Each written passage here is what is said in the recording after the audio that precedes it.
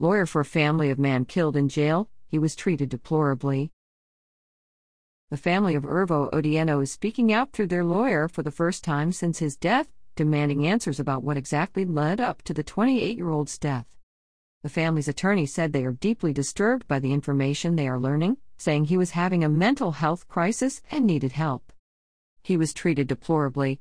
He was treated with force and not love when he was in a mental health crisis, Mark Crudies, the family's attorney, said. Continue reading this article on WTVR.com.